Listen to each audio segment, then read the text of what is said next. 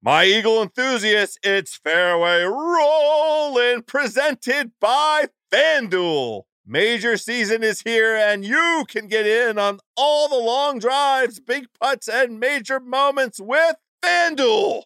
Check out live PGA Tour bets like longest drive, round leaders, matchups, birdie or better, and more. Plus, track every shot in the app and watch select par 3 holes while you place your bets. Download the app today and bet with FanDuel, the official betting operator of the PGA Tour. Ringer is committed to responsible gaming. Please visit rg-help.com to learn more about the resources and helplines available and listen to the end of the episode for additional details. You must be 21 years old or older and present in select states. If you have a gambling problem, call 1-800-GAMBLER or visit rg-help.com.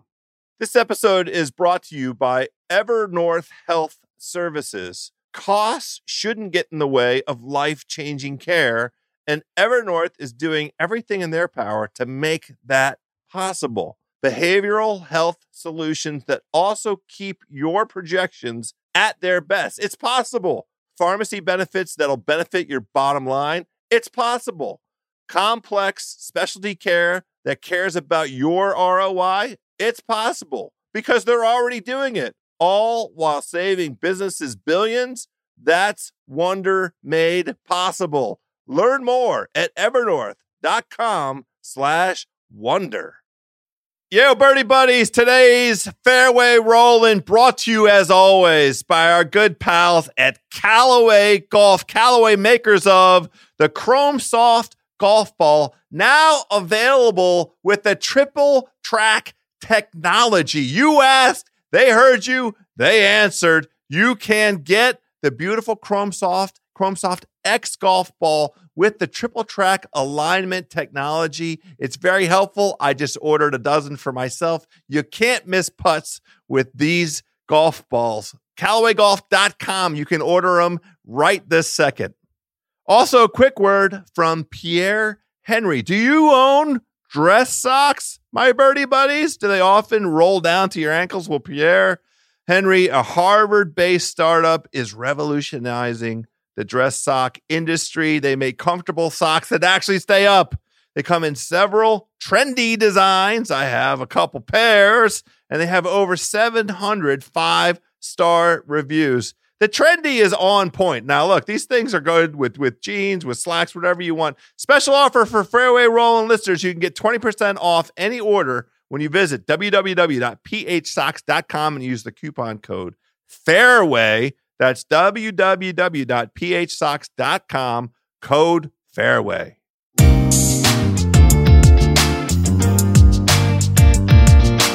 Hello, friends, and welcome to this golf podcast. Unlike any other, you have done it. We're here together. It is another episode of Fairway Rolling, the golf podcast. Brought to you by our friends at Callaway Golf on the Ringer Podcast Network. I am your starter, Joe House. We are still trying to make sense out of Tiger Woods winning the Masters. This week's show, very blessed to have Amanda Balionis from CBS Sports, who was physically there all week long at Augusta National. Amanda walks us through her experience on that Sunday. Of course, Verno was on. We do a couple picks on the Zurich Classic. We try to make some sense out of what the hell happened to DJ down there in South Carolina. And then Schusty comes on, and we're talking about some golf social, these walk-up songs at the Zurich Classic. It makes this tournament a little bit of fun. We try and break down the best music. Let's just get on to the first tee. It looks open right now. We're getting waved on. Let's go ahead and let out a little driver, my friends. My Eagle enthusiasts, we are in New Orleans, so the only way to get our guests on the tee is with our buddy Emerald. Emerald, are you available? Well, bam! On the tee, Amanda Balionis. All right, my friends, on the line, you know her from all of her incredible appearances on CBS Sports. Most recently, she's been on a tear with the golf broadcast. Amanda Balionis, welcome back to Fairway Rolling. Thanks for having me back. Well, look, you came on the very first show in January. Couple things have happened. I don't know what you're referring to. Well, I want to start with perhaps the biggest upset of 2019, which is this. I follow you on the Instagram, and I recommend that everybody do so. You're a great follow. All kinds of walks of life, golf life, celebrity life, yoga life, puppy life. You got it all covered. But I saw you yesterday. This is the biggest upset of 2019 now, Amanda. Mm-hmm. You were drinking a beverage that was not coffee. You had your feet up on the table. It was a beautiful view. You're at Hilton Head. What were you drinking? I know. Well, sometimes I've been told drinking like 4+ cups of coffee a day is not good for you. So I decided to balance it out with Michelob Ultra. Low carb. Nice. It's still pretty healthy, right? Yeah. So I couldn't tell how many you had there. It didn't look like you had enough for me. But I will tell you, Michelob Ultra is one of my... Now, they don't sponsor this podcast. They're welcome to if they'd like to, in addition to our great friends at Callaway, obviously. But I'm going to give them a shout out. Yeah, of course. I'm going to give them a shout out because they are one of the beers that I enjoy on the golf course. It's a light one. You can power through 1 or 2 or 7 or 8, depending on your proclivity.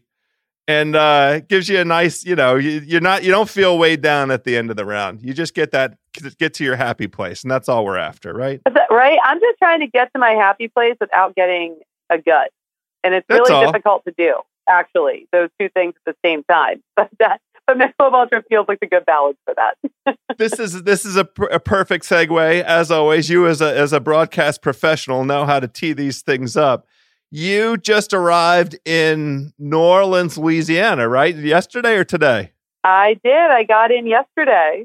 Yesterday. Now let's tell everybody we'll get to some important golf talk in a minute, but first we have to cover beer and food because you're in New Orleans and that's what the draw is this week. What was the first New Orleans meal you had? Don't disappoint me, Balionis. I know. And actually, I told you I was going to try to stay in my room last night and not immediately get on all of the delicious food that is New Orleans. But I did go to Emeril's restaurant and had an amazing meal. One of the first things I ate was a charbroiled oyster. Good. See? All right. Bam. Yeah. Can I do that? Yeah. I mean, I'll just go ahead and do the terrible bam. Right out of the box there. Okay. Well, good. The charbroiled, I mean, that's a New Orleans classic. It had the Parmesan, right? Did you have some of the Parmesan on there? Yeah, of course. Give me all of the things. Yes, the butter and the Parmesan. Yeah, okay, good. And then I'm saving my obsession, which are beignets, for Sunday night, because I've designated this year Sunday night is cheat night. So I get to eat all of the things that I crave at every single stop for like just one night in the week. So those are when I'm going to put down about 6 beignets at Cafe Du Monde with a nice coffee. Well, I'm going to, I admire your commitment. I admire your discipline.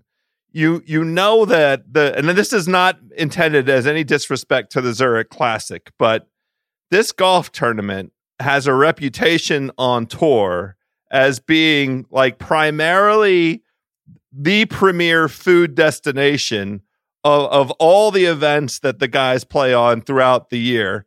You really you're telling us right now that you are going to mainly lay off until Sunday. Is that what you would have us believe? I am, because the problem is actually last year, this event, I ate my way through New Orleans and I still have no regrets over it. However, someone did tweet me on Sunday telling me how glowing I look pregnant and how sad they're going to be when I take my maternity leave, to which I had to respond, oh no, I'm not pregnant. It's just a New Orleans food baby. No way. So no, hold on. You had a New Orleans food baby? I did. And I wasn't even like, I was like, yeah, I know how this happened. And I actually don't have any regrets about it because I've been eating the best food of my whole life all week. Oh my God. I didn't think that my admiration for you could grow anymore, but that is outstanding. I'm so proud of you. That makes me so happy. Thank you. But I understand. I Okay. Yeah. So this year we're not going for a food baby. That's fine. I get it. I'm with you. We're going to try to avoid the food baby until Sunday night when people can't make fun of me for it on camera. All right, good enough. I admire the commitment. Now look, I have to ask you. We have to begin. You spent an incredibly long stay in Augusta, Georgia. Were you there 10 days or longer? Longer. I think I was there for a little over 2 weeks. Yeah. Oh my God. So it was awesome. Are you recovered?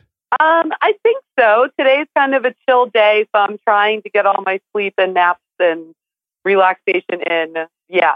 It's funny because like that, being in Augusta, Georgia, you're just so amped up the whole time. Like it's such a crazy feeling. So it took me all of last week really to like start to come down and unwind, which I'm pretty high strung, but it usually doesn't take me that long to come down. But yeah, the energy there is just, it's unlike anything else. And especially after, the 2 weeks that we had there with women's amateur. And then obviously what we're going to talk about, what happened on Sunday at Augusta National. It's taken me a while to come back down for sure. So I'm glad that you mentioned the women's amateur, the Augusta National Women's Amateur, the first time it's ever been competed. This very cool opportunity for amateur women to come play on the grounds of Augusta National. And you were there for the entirety of that tournament. I'm just fascinated by kind of two things. In the first place, what was the vibe like? Because it's a much smaller convening. It's not that traditional Masters kind of feel where the city is bursting and it takes a long time to get around and everything. It was a much more like intimate kind of vibe. What was that experience like?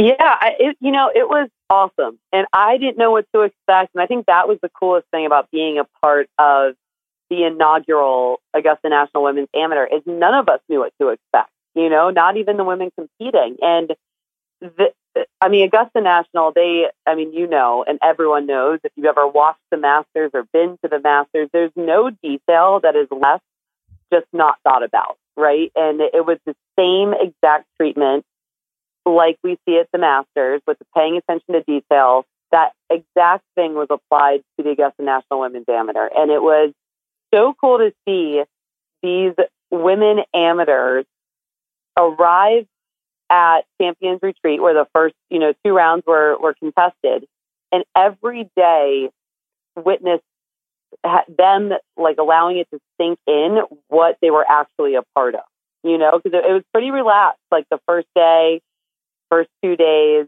And then on the third day, they all got to drive down Magnolia Lane, and there was, they had a chairman's dinner with Chairman Ridley. They got to play their practice round. Then everyone, whether you made the cut or not, you got to play your practice round with an Augusta National caddy plus a guest. So a lot of the kids had like their moms or dads with them, moms and dads with them. So they got to experience things that nobody really gets to experience. And then the final round happened, and Jennifer Kupcho is such a great example of this. Of course, she went on to win, and she did 5 under on her final 6 holes with an eagle on 13. It was stupid good. I mean, she was unbelievable. But at the beginning of the week, you could tell she didn't really think that this amateur event was going to be one that stuck out to her in her amateur career. And by the time I was doing the sit-down interview with her with the trophy after she had won, I mean, she was getting choked up, and she was telling me this by far is the most important victory I've had in my amateur career. So it was really cool to just watch the progression of the women understanding what they were just a part of. And I'll tell you, I had no idea what to expect in terms of patrons that were going to be there for that final Saturday round. Yeah. And I went, I basically lived there for a month. So I joined a gym, and my gym was actually near the entrance of where everyone was going to go in for the women's amateur. And I was in traffic trying to go to the gym. Wow. Because there were so many people getting there. So it was for sure. And more people than you could ever expect showed up to watch these make history. It was loud. I was on the practice facility doing a tribe chip and putt challenge with Niall Horan and one of the other participants, Olivia Mahaffey. And when Jennifer Kupcho won, so we were a couple hundred yards away. She won, and Niall looked at me and said, "That was a tiger roar." Like, it was that loud on the golf course when she won, when she put in that final putt.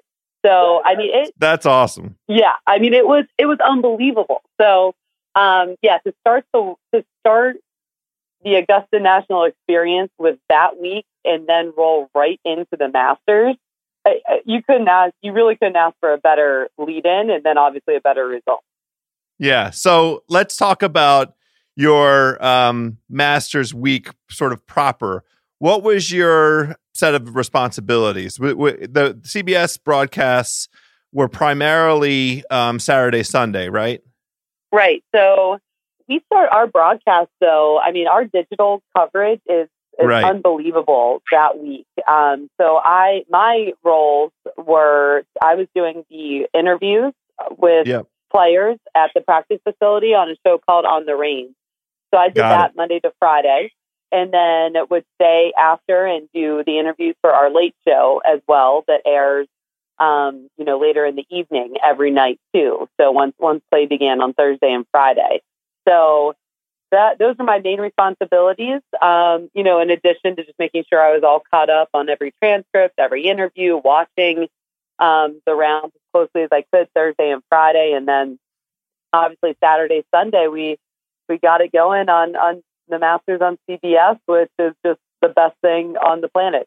Yeah. Well, so let's set the scene. Now, during the course of the week, what was the sentiment? How did it feel in terms of possible winners? Because, one of the storylines we talked about going into that week was like the wealth of talent, how deep the field was and how many guys came into the Masters playing well, and how it really felt like it could be kind of a shootout scenario. And then Bryson and Brooks go out on Thursday. They go low. Brooks is, obviously won, 2 of the last 3 majors and showed up in form that was unexpected because of the diet thing that he'd gone through.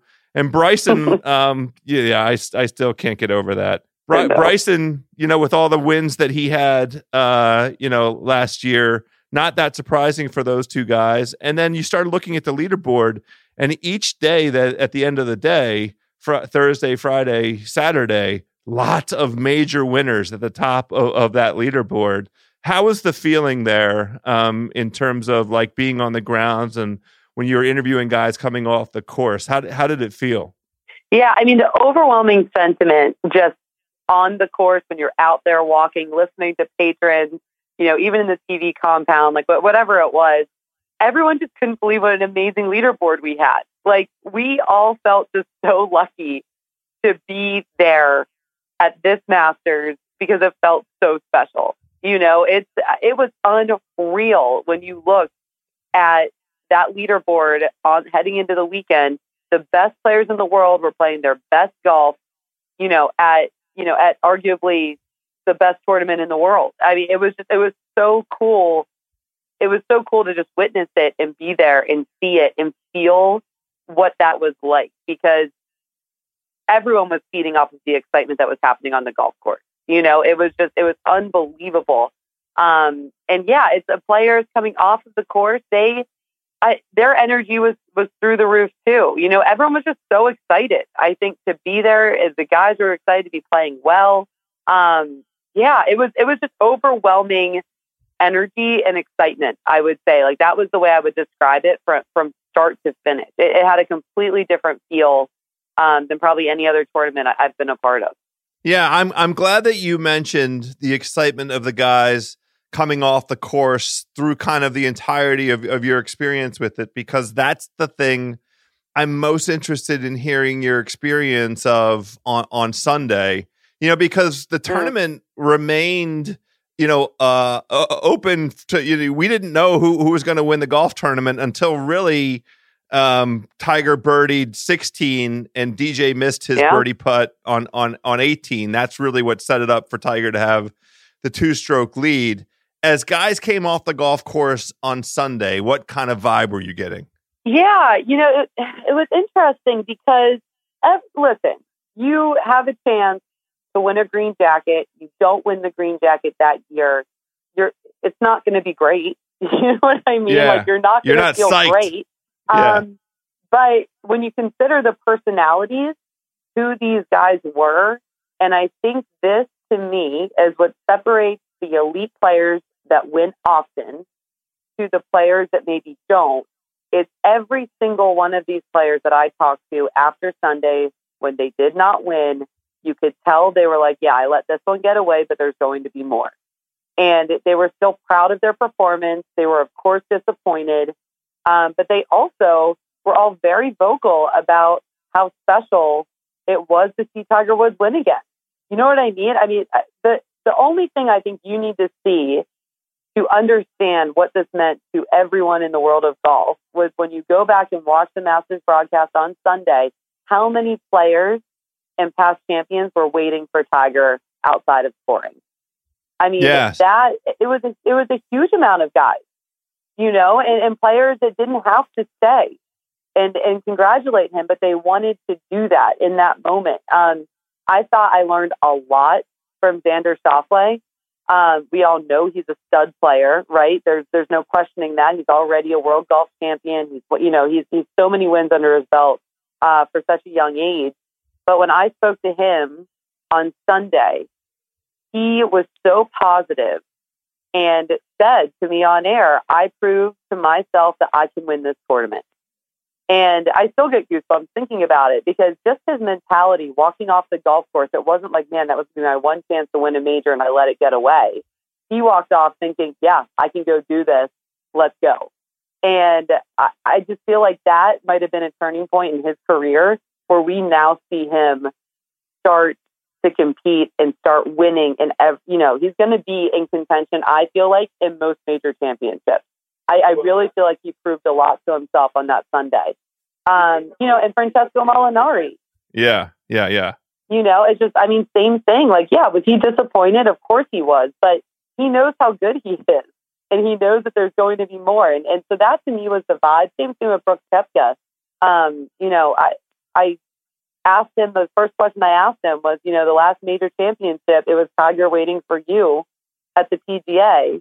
And now you just waited for him as he won the next major in the Masters. And what is this like? And he went on to talk about this multiple times with multiple outlets, but just talking about how inspiring that comeback was and what that means to the game of golf in general. So, I think everyone's disappointed, but obviously there is a little bit of a difference when you have a comeback story like we just saw from Tiger Woods, because we don't get many of those comeback stories to that level, in my opinion, than we saw on that Sunday. Yeah, you're right. And that's not even a matter that you have to say is in your opinion. This is going down as one of the all-time great comebacks in the history of American sports. How was it? Yeah. So from where your vantage point, could you see a scoreboard? Like, how were you able to keep track of what was happening? Yeah, my setup, I always have monitors. So I'm watching the broadcast. So you're surrounded by TVs. Okay.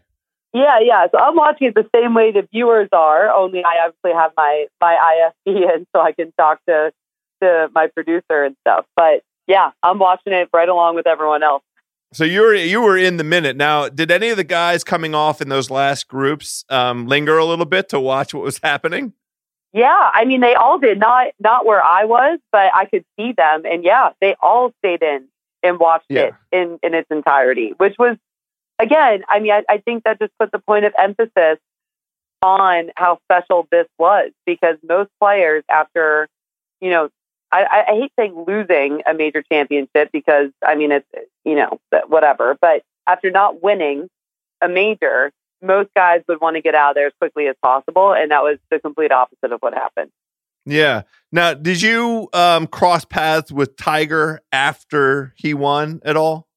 No, I did not. It was obviously he goes right to Jim Nance and Butler Cabin and does his thing. But, you know, I got the chance to interview him every day, you know, prior to Sunday. And I kept walking away after every interview thinking, man, this is the most positive, upbeat, and focused I think I've heard him, you know, in a very long time. So he just had a different vibe to him that week, you know, and I think that really came across on camera too. It really did. It's so true. That observation. You're so on point with that. I did a radio hit on Friday afternoon after he finished. So we got to see, I had the benefit of seeing his reaction to his Thursday round and his reaction to his Friday round. And who the folks on the radio thing said, what do you sort of make of his demeanor right now? He seems so chill. And I said, I'm honestly like blown away by it, because it really was like a kind of a validation of what we suspected he was kind of up to in the first part of the season. There was this sentiment, you know, on the Monday of Masters week, when you were I was talking to folks and asking, how do you think he's going to do, and what should our expectations be for him at this week?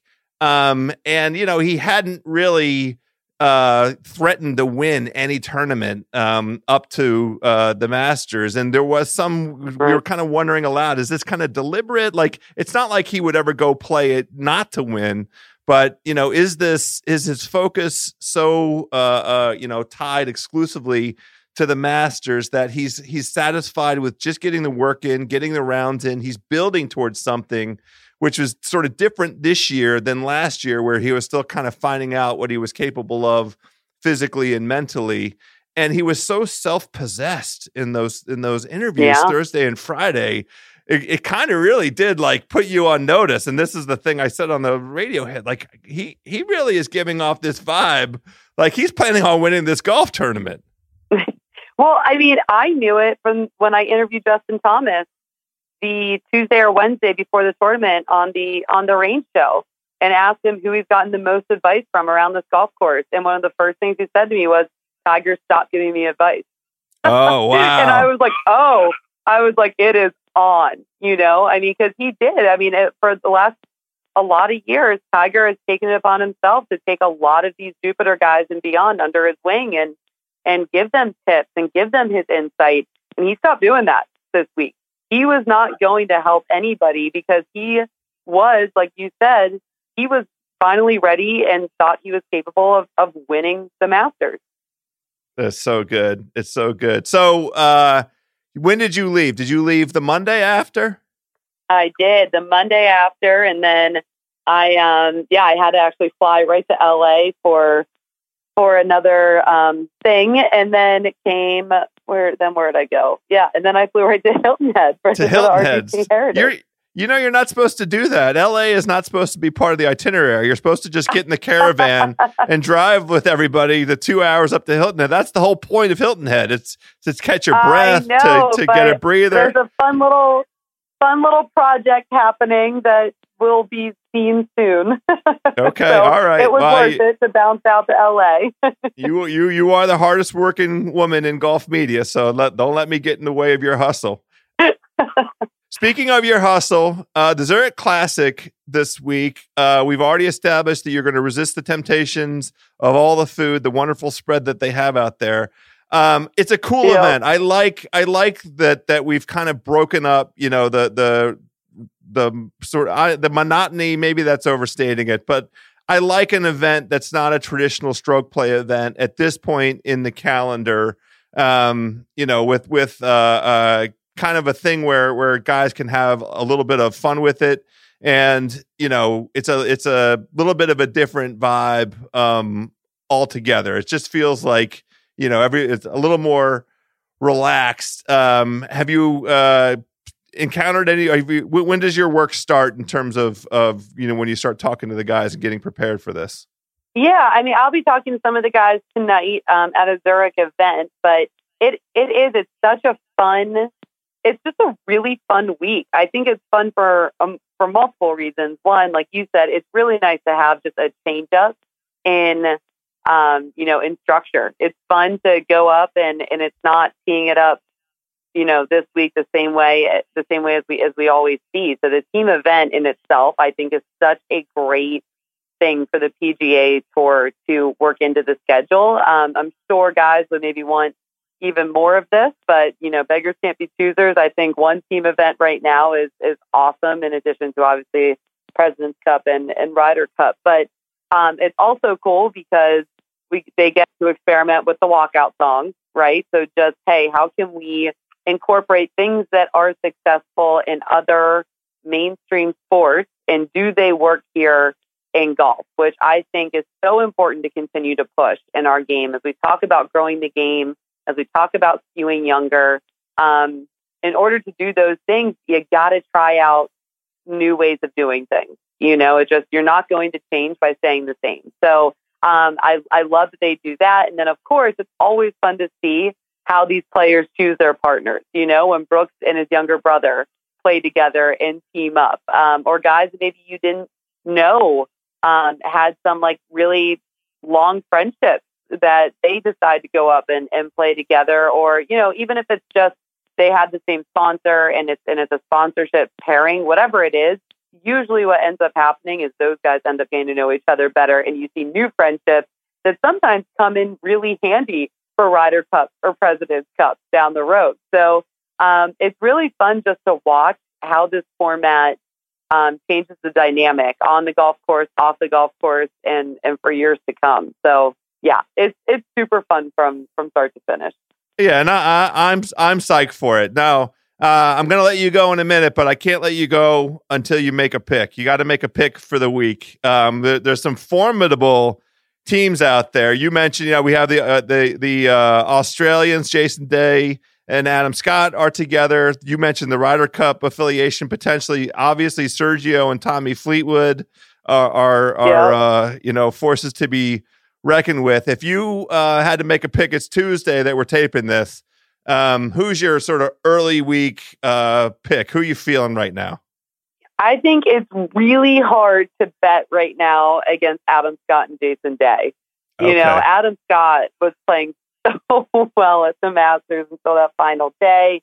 Jason Day was also playing extremely well. So, yeah, I'm going to go Team Aussie. And then my 1B pick would be Kevin Kisner and Scott Brown, because I think Kiz is obviously playing really well right now, too. And those boys from Aiken, they love playing with each other. They were in contention here a few years back. So, those are my two teams. Okay, I like that Kisner Brown one. They're still available right now. The odds for them are like between 30-1, 33-1. That's value. They were the 54-hole leaders last year, and they lost in a playoff 2 years ago. And the boys from Aiken are aching for a W. I mean, I like that Kisner Brown combo. I'm going to leave it on that cheesy note, Amanda. I'm looking forward. So stealing that. I'm stealing that, and I'm not giving you any credit for it. Well, if I see it on television, you're going to get a bunch of texts from me. But what I really want to see is the Sunday Instagram. I want to see the beignets. I want to see the iced coffee. Hook it up and enjoy the week. We'll talk to you again soon. Thank you. All right. Thank you. All right. Talk to you again soon. As always, my enormous thanks to Amanda Balionis. Can't wait to have her on again. We have Chris Vernon coming up next, but first, podcast peeps, do you miss when sports networks covered just the news and highlights without all the yelling and the fake debates? I know that I do, and that is why I'm watching the CBS Sports HQ. What is CBS Sports HQ? It is a free 24-hour sports network that's built for sports fans like you and me. Love that I can get tons of highlights, analysis, and instant game reactions. Everything that matters about that game without diving into all the peripherals, political, social, like on other sports networks. And if you enjoy placing some bets, maybe allocating a little capital, competing against your friends in a fantasy league, their experts are always dishing out top picks and advice to help all of us win. Check out CBS Sports HQ. It's always on and always free. No need to pay a subscription fee or have an expensive cable package. Just download the CBS Sports app on your phone, Fire TV, Roku, or Apple TV to start watching today.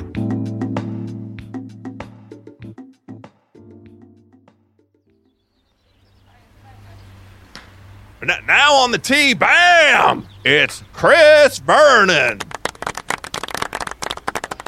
All right, Birdie Buddies, as we do here on Fairway Rolling, on to help us figure out some picks, some selections, some wagerings.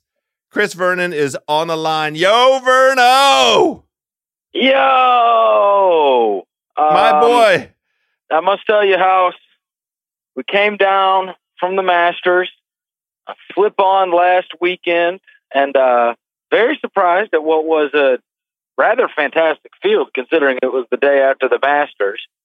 I'm ready to watch Dustin Johnson run away with it after his second place at the Masters. And Saturday, he looks like Dustin Johnson that we have gotten used to over the course of the last year. And then he must have had the most awesome Saturday night that anyone has ever had. Because Sunday was an unmitigated disaster. Hey, now look, we're going to try and connect some dots here. This is the second time that it's happened this season. Now, DJ is the number one player in the world, and his performance this season has been outstanding. I mean, he's been on a tear between, he's got the W down in Mexico, a bunch of top fives, fifth at the Players, tied for second at the Masters. 2 tournaments this year, Verno, though, where he was either, in the lead or a little bit behind and in either the final group or close to the final group. And that was down in Tampa, Florida at the Valspar, where he went out and shot a 74, didn't have a birdie in the final round. He was in the final group, but he did not win, shot a 74. And then here in his own backyard, South Carolina, a 77, a Sunday 77. Now, we don't really traffic in conspiracy theories here at Fairway Rolling very much, but Tampa, Florida, there's a couple ways for a gentleman to go find some off the course enjoyment, and I believe that DJ in his own backyard in South Carolina, maybe had a group of friends and family around for some Saturday night enjoyment. I'm just trying to make some sense out of something that doesn't make any sense otherwise. You get what I'm picking up? Yes, because here's what we know. He obviously had a beat on the course. He was fine. He was rolling on Saturday. That Sunday looked like, he was the 200th ranked golfer in the world. It was just bizarre. The other thing is, at the beginning of that tournament, I'm watching at the beginning, House, and before the delay, Spieth comes out, and it's like birdie, birdie, birdie, birdie. Like first 4 holes, I'm like, oh, hold on now. Yeah. Looking like old Jordan Spieth. Yes. And then he gets done, and by the weekend, it's a debacle. And I read yesterday that he is ranked, speaking of 200, he is ranked over 200 in Sunday scoring. 200th, House. 200th.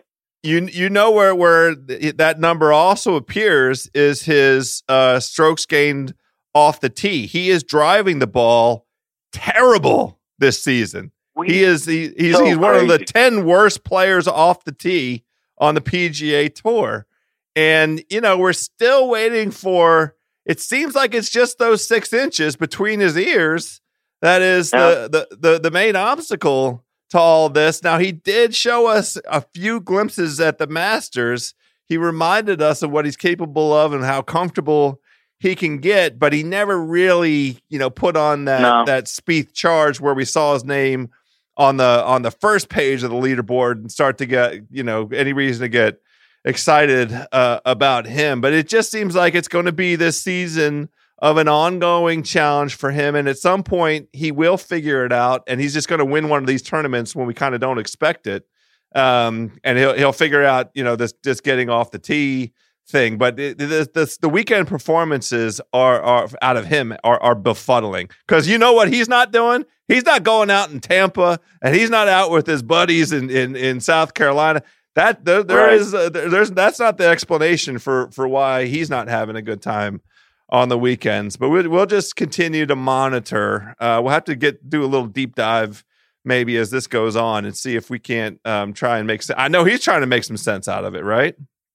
Do you know? Yeah, of course he is. And I thought, leading into the Masters, he had done some interviews saying, we finally figured it out. What was wrong? I'm like, no, you didn't. That's right. No, you didn't. No, you didn't. You didn't really figure it out. And so I will tell you that I checked the odds before the final round of the tournament this past weekend, and Dustin Johnson, they'll post like to win, and he was minus 120 to win. Okay, he was in the lead, minus 120 to win, and top 5. This is how crazy this was. For Dustin Johnson to be in the top 5 going in with a lead on Sunday was minus 2,000. Wow. That's terrible. That's he wasn't in the top 30. Well, he finished tied for 28th, so he wasn't in the top 25. Right. He barely cracked the top 30. He had the second worst score of the day. It's just outrageous. So who knows what to make of it? Probably nothing. I bet, like you said, started off this whole conversation, he got his money's worth Saturday night. That's my suspicion. Yeah. If I had to guess, I would say, because these like the Valspar and the Heritage, it'd be great to get those W's, but he doesn't really need it. He doesn't have to have it. And I was surprised that I thought we were going to get one of these. Hey, you got this monster name that's in the lead going into a Sunday. It's going to be kind of fun to watch. I certainly did not expect to be watching what I did. And speaking of not knowing what to make of it, what the hell is this tournament this weekend? I love New Orleans. So do I. I don't know about this whole team stuff. Well, it's we have Amanda. I can't speak. Amanda Balionis is our guest from CBS Sports, and she and I were talking about how it's kind of a nice break from the relentless charge of stroke play. That the guys are on, and because the schedule is compressed, it is nice to have something that's a kind of a different walk of life, and there is some intrigue. They use this event to try some stuff out. The guys have walk-up music. Do you recall this? Do you know they have walk-up music? Yes. Yeah. Yes. So it's funny to see what they choose. The guys show a little personality. We get to see which guys choose which guys to partner with. So it's sometimes there are relationships you didn't know that they were out there. Where there's friendships that go way back that we were not aware of. And they play this format on Thursday and Saturday. It's better ball. So that's where both guys play their own ball, and whoever has the better score, that's the score that they record for the team. And then this is something that folks quibble with. The Friday, Sunday format is alternate shot, where you can have some crazy blow up stuff. Now, some folks don't like that they do alternate shot on Sunday because it feels like a little bit gimmicky. But this whole thing is kind of an exhibition as far as I'm personally concerned, so I don't really quibble with it. And I do think I love the idea of one guy putting the other guy in bad position and seeing if the guy can scramble out of it. But there's no real rhyme or reason to trying to pick folks, although we have some pretty interesting teams. So we go ahead. I saw the Patrick team. Yes, right? team Patrick. Cantlay and Reed. Is that right? Yes, sir. Yeah. That was the one that 12-1 stood out odds to me, and the odds aren't great. None of the odds are great. And I kind of view this like I did our 64 tournament. Like, I don't know how to bet on this thing. Yeah. Well, hey, I know my boy HV3 is paired up with some dude named Love Lady. I was like, that's an awesome name.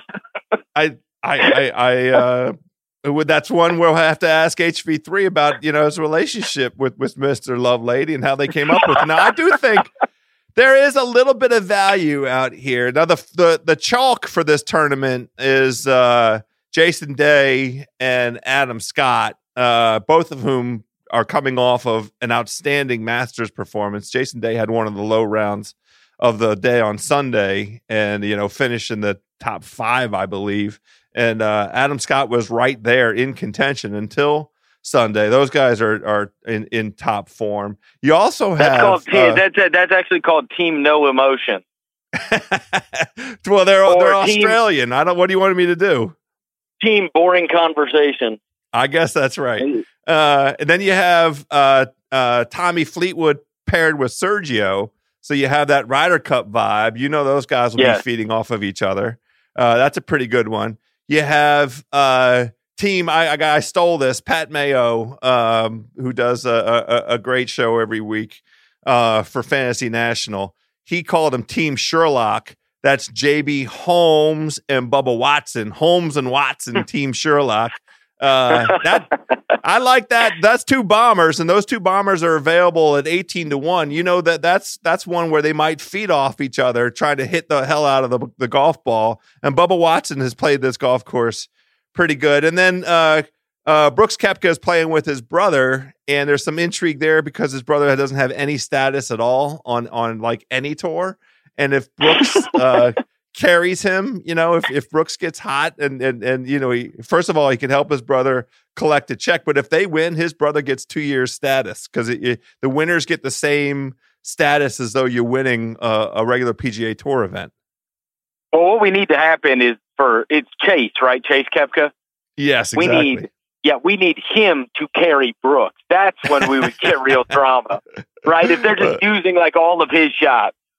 Well, we're gonna go ahead. We're gonna do just a real quick epic flash pick of the week. Callaway continues to have the most worldwide driver wins. Verno, most PGA Tour driver wins of any brand this year. The Epic Flash is the number 1 selling driver model in the United States. Callaway, the number 1 driver brand. This Epic Flash, they use artificial intelligence to develop this flash face technology, machine learning. And you and I have been on the machine trying to do some learning, trying to figure out who the hell might win this thing. I just went through some names. Now, the odds aren't great for the chalk. Out of the names that I mentioned, maybe somebody you've been looking at otherwise. Do you have a pick for us this week? I like the Patrick team. Okay. They're right there at 12-1. Cantlay obviously is hot. He had a great performance at the Masters. Then he validated it with a tie for second at the Heritage. I don't know about Patrick Reed. He seemed like he was content to just pass along the green jacket at the Masters. I'm not sure. I just thought it was two. Like, these are 2 good guys. They're both. I mean, not good like personality wise. They're both good players, and they're also not guys that I'm too terribly worried about, blowing up. Like that, you could see that Sergio Fleetwood thing going like 100 different ways. Yes, if they are really, if they locked in, they could be amazing, but who knows? I like it. I feel you. I'm going to go with, they're just kind of both steady. I feel like they're steady guys that when you pair them together, they're going to have like a birdie putt on every hole, and it's just going to be a matter of whether they make it or not. Well, and Reed's well-earned reputation for team golf. I mean, he's had a lot of success playing team golf, so he's playing with a pretty steady guy. If Cantlay doesn't get him out of position, you feel like Patrick, he can set aside whatever form he's in individually and come out in the team thing and ride that kind of team vibe and it's some success. They're out there at 12-1 right now. Those aren't great odds, but for the kind of form that Cantlay showed, he's been in the mix to win both the Masters and the RBC Heritage. That feels like, not the worst. I'm going to go with guys that have been around the leaderboard in this event the past 2 years. I'm going with Kevin Kisner and Scott Brown. They're available right now at between 30-1 and 33-1. That feels like value. They had the 54-hole lead at this event last year, and they lost in a playoff 2 years ago. Two boys from Aiken, Georgia, who clearly like each other and like playing with each other. And also, I've seen Kevin Kisner with a couple cases of beer on the back of his cart. That's enough for me. I think for this kind of format, that would be a thing, by the way. If they want to innovate, let the guys put a sixer in the caddy bag and let them walk around. And, there ought to be an opportunity with a sponsor. They pop the top, let them have a cool one while they're out there walking around. Let's really let this thing breathe a little bit. You know what I'm saying? Oh, yeah, and let them act like they would. Like, because it's kind of like, what if we could get rid of? Like, you're already halfway or more than halfway there in terms of getting rid of a lot of the button-up stuff. Like, what if I would like it to be like the same way that me and my buddies go out and scramble. Let them gamble on it. Let them talk. Let you know what I mean? Let us get the boom mics around them where they could go double or nothing on the putt. Let them gamble on it. Let them drink. Let them do just like every other guy does when they go out there on the weekends with their buddies.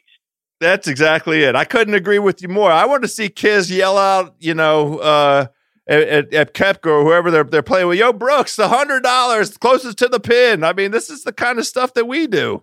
Let's really let it play out.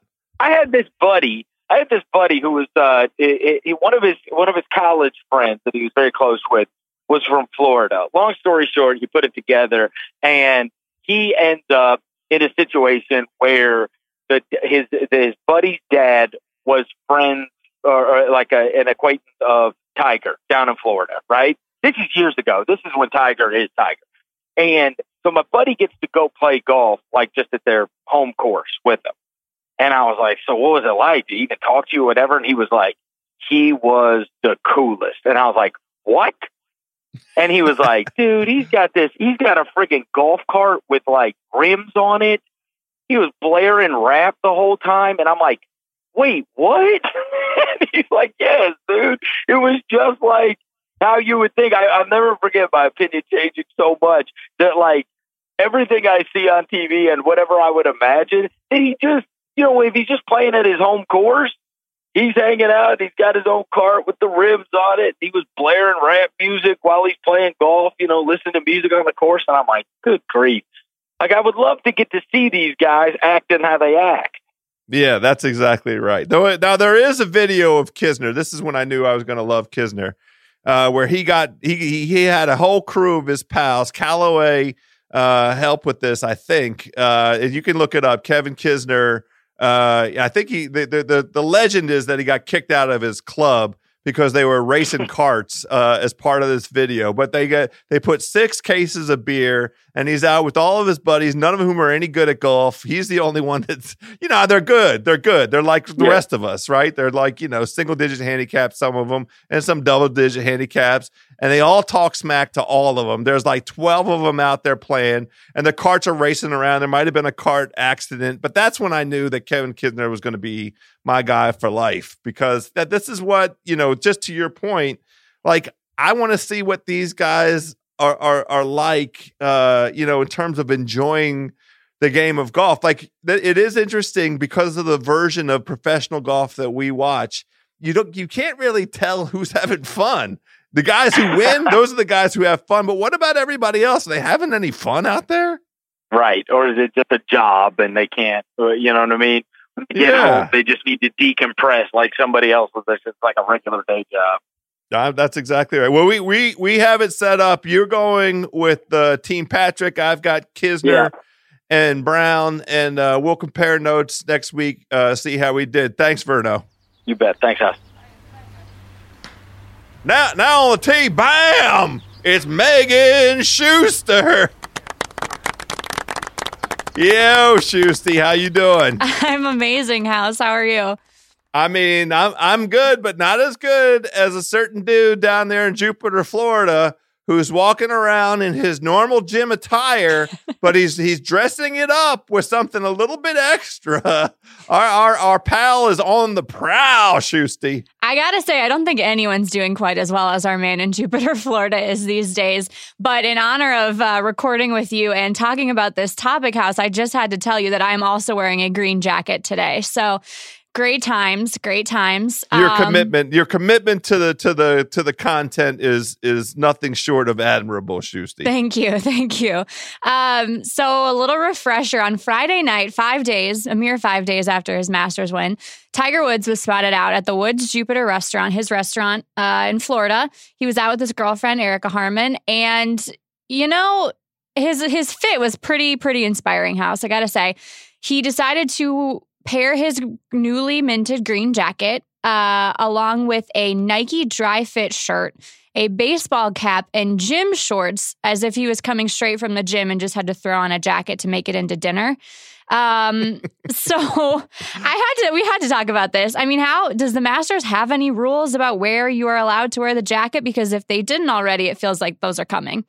Well, I don't think it's a wear, but they do have an expectation in terms of the overall presentation. Mm-hmm. They do have it's not a stated policy, but there is kind of an unwritten understanding that if you're going to wear the jacket, you'll have on at least like some slacks, some loafers, even, designer jeans, something that really, where the jacket is paired properly with the rest of the ensemble. Now, look, this is Tiger on number 5 and Tiger on number 15, his 5th Masters, his 15th major.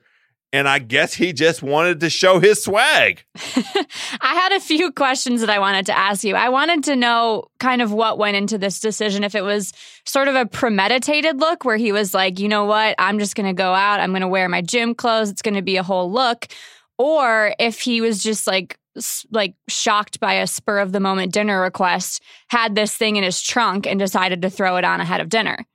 Now, there's no chance that the green jacket is in his trunk. There's no way. Now, even with him feeling himself, in his own feels, the jacket is on a hanger in a place of prominence because he gets it for a year.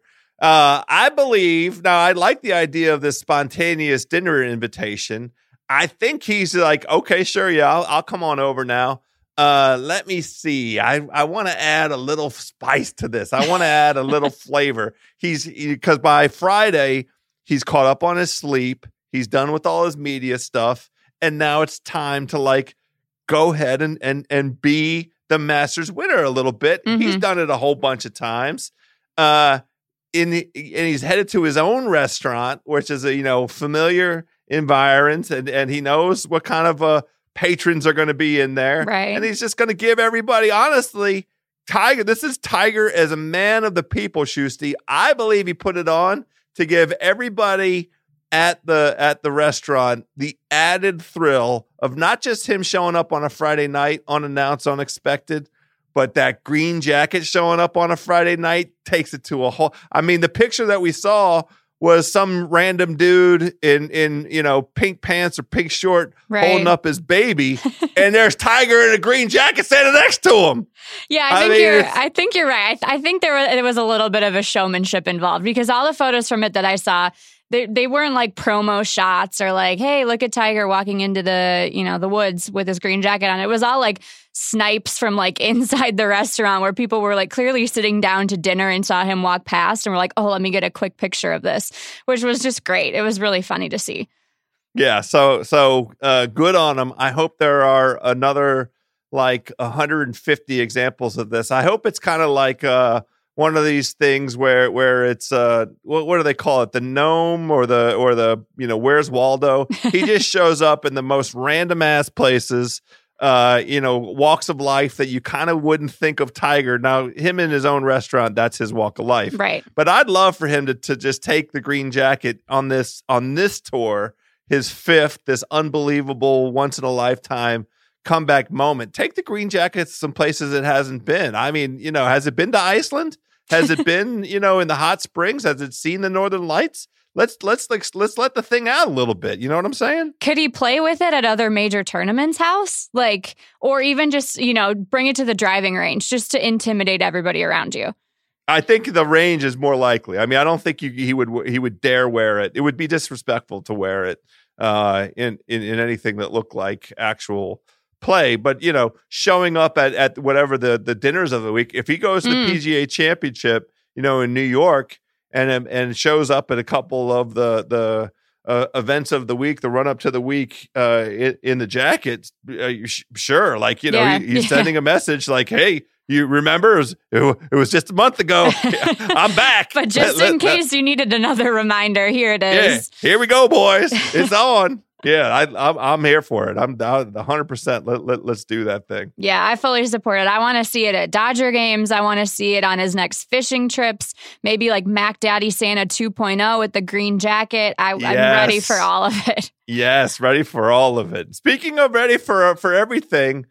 This week, the Zurich Classic down in New Orleans, Louisiana. It's a little bit of a breather, a little bit of a relaxed kind of vibe. Team golf, walk-up music. Food is kind of the main event as much as anything else.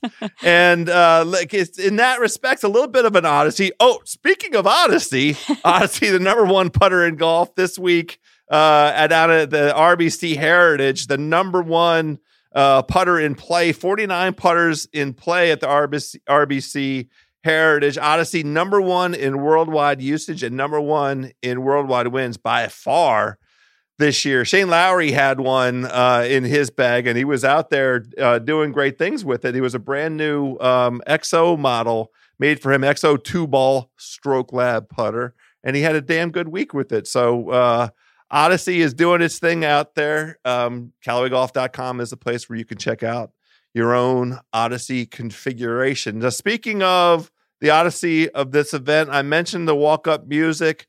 We were fortunate enough to be taping this as the information about the various selections came out. I haven't had a chance to look at the list yet, Shusty. Talk to me about who's doing what with these songs. Yes. So my favorite part about this tournament, and this just started last year, is the fact that Saturday after, half or however many of the groups are cut, the remaining groups left get to choose their own walk-up music for Saturday's round. So this just started last year. It was a new kind of thing. People were feeling it out. There are lots of Metallica choices. There was a nice Hakuna Matata selection from Charles Schwartzel and Louis Oosthuizen. And this year, it seems the selections have not necessarily gotten a lot more original, but they are released and there are some fun ones. So I think the first thing that I wanted to talk to you about was I came into this wondering who and how many groups would pick Old Town Road and Baby Shark. And it turns out that those people got the meme hints. So 4 different groups picked Old Town Road, including Harold Varner III and Tom Lovelady, which I just have to say, I think that name, those 2 names, along with that song choice, is like my favorite pairing of the week already. That's funny. We have a special. Verno mentioned that HV3's playing with Lovelady. Mm-hmm. I can't wait to hear how those 2 came together, what the friendship is about. But just on the name basis alone, it's really the best. It's just incredible. So proper. And then we also have 2 groups that pick Baby Shark. So if all those teams make it through to Saturday, expect to hear a lot of both of those jams. And I have to say, the pairing that I think I was most looking forward to seeing what they picked was the duo of Pat Perez and Jason Duffner. I was hoping it would be original, and it was. It's a song called 2019 by Bazanji, I think. And if you, like me, had not heard of that artist before today, I found an article about him from back in 2015 that said he was an aspiring rapper / dentist. So leave it to those two to pick a song from an original artist. Deep cuts out of Pat Perez and our boy Duff Daddy. Not that surprising that those two would go way deep and off the playlist with their selection. I am looking for, I did a quick scan of the list. Not very much rap this year. The guys are going more in a kind of a rock thing. The Old Town Road doesn't count. That's a country song as far as I'm concerned. It should be number one on the country list. They got to figure that out. Yeah. But I see a Drake, a Lil Wayne, pardon me, and a Biggie Smalls. Hudson Swafford and Wes Roach are doing a little bit of Biggie, but I expected a little bit more rap out of the groups, but it's a good representation. I'm not sure. Now let me ask you. I'm going to put you on this spot. You have your at this event. You've made the cut. You're walking out there Saturday. What are you persuading your partner ought to be the walkout music? Ooh, that's a tricky one. I'd have to think about that. Do you have one in mind, House? Well, I do, obviously. I have a couple things because I House really sets it up, sets up a few different options. Obviously, the classic I'm Housin' by EPMD. Yeah. And then I would have my choice of either playing the EPMD version or the good gentleman at Rage Against the Machine did an updated rock version. So then I might, it could be a half and half vibe, but I would have to persuade my partner that I'm Housin' is the right thing to come out to. It's got a great vibe to it. So I don't think it would be a hard thing to persuade. Would you go in a classic direction or would you go for something more contemporary, Shusty? I think I'd go a little more contemporary. Maybe some nice Beyonce throwing something down, just throwing that in the mix. Not a lot of female artists on this list either, so you got to represent there. I like that. Yeah, so I think probably something along those lines. I will say along the rap vein, like you were talking about, one of my favorite choices of this week was the Koepka brothers going with Bad Boys for Life by Diddy. Which is also, if you remember, House, the song that Gronk and Tom Brady used in an Instagram video after they beat the Chiefs in the AFC championship game. So it was pretty good. A lot of traction for that song lately. Yeah, well, I mean, all the heroes are playing that song. We're rooting for big things out of the Koepka brothers this week. All right, Shusty, yes. We'll see on Saturday who makes the cut and what songs come out. We'll compare notes next week on it, okay? Yeah, that sounds great. All right, talk to you.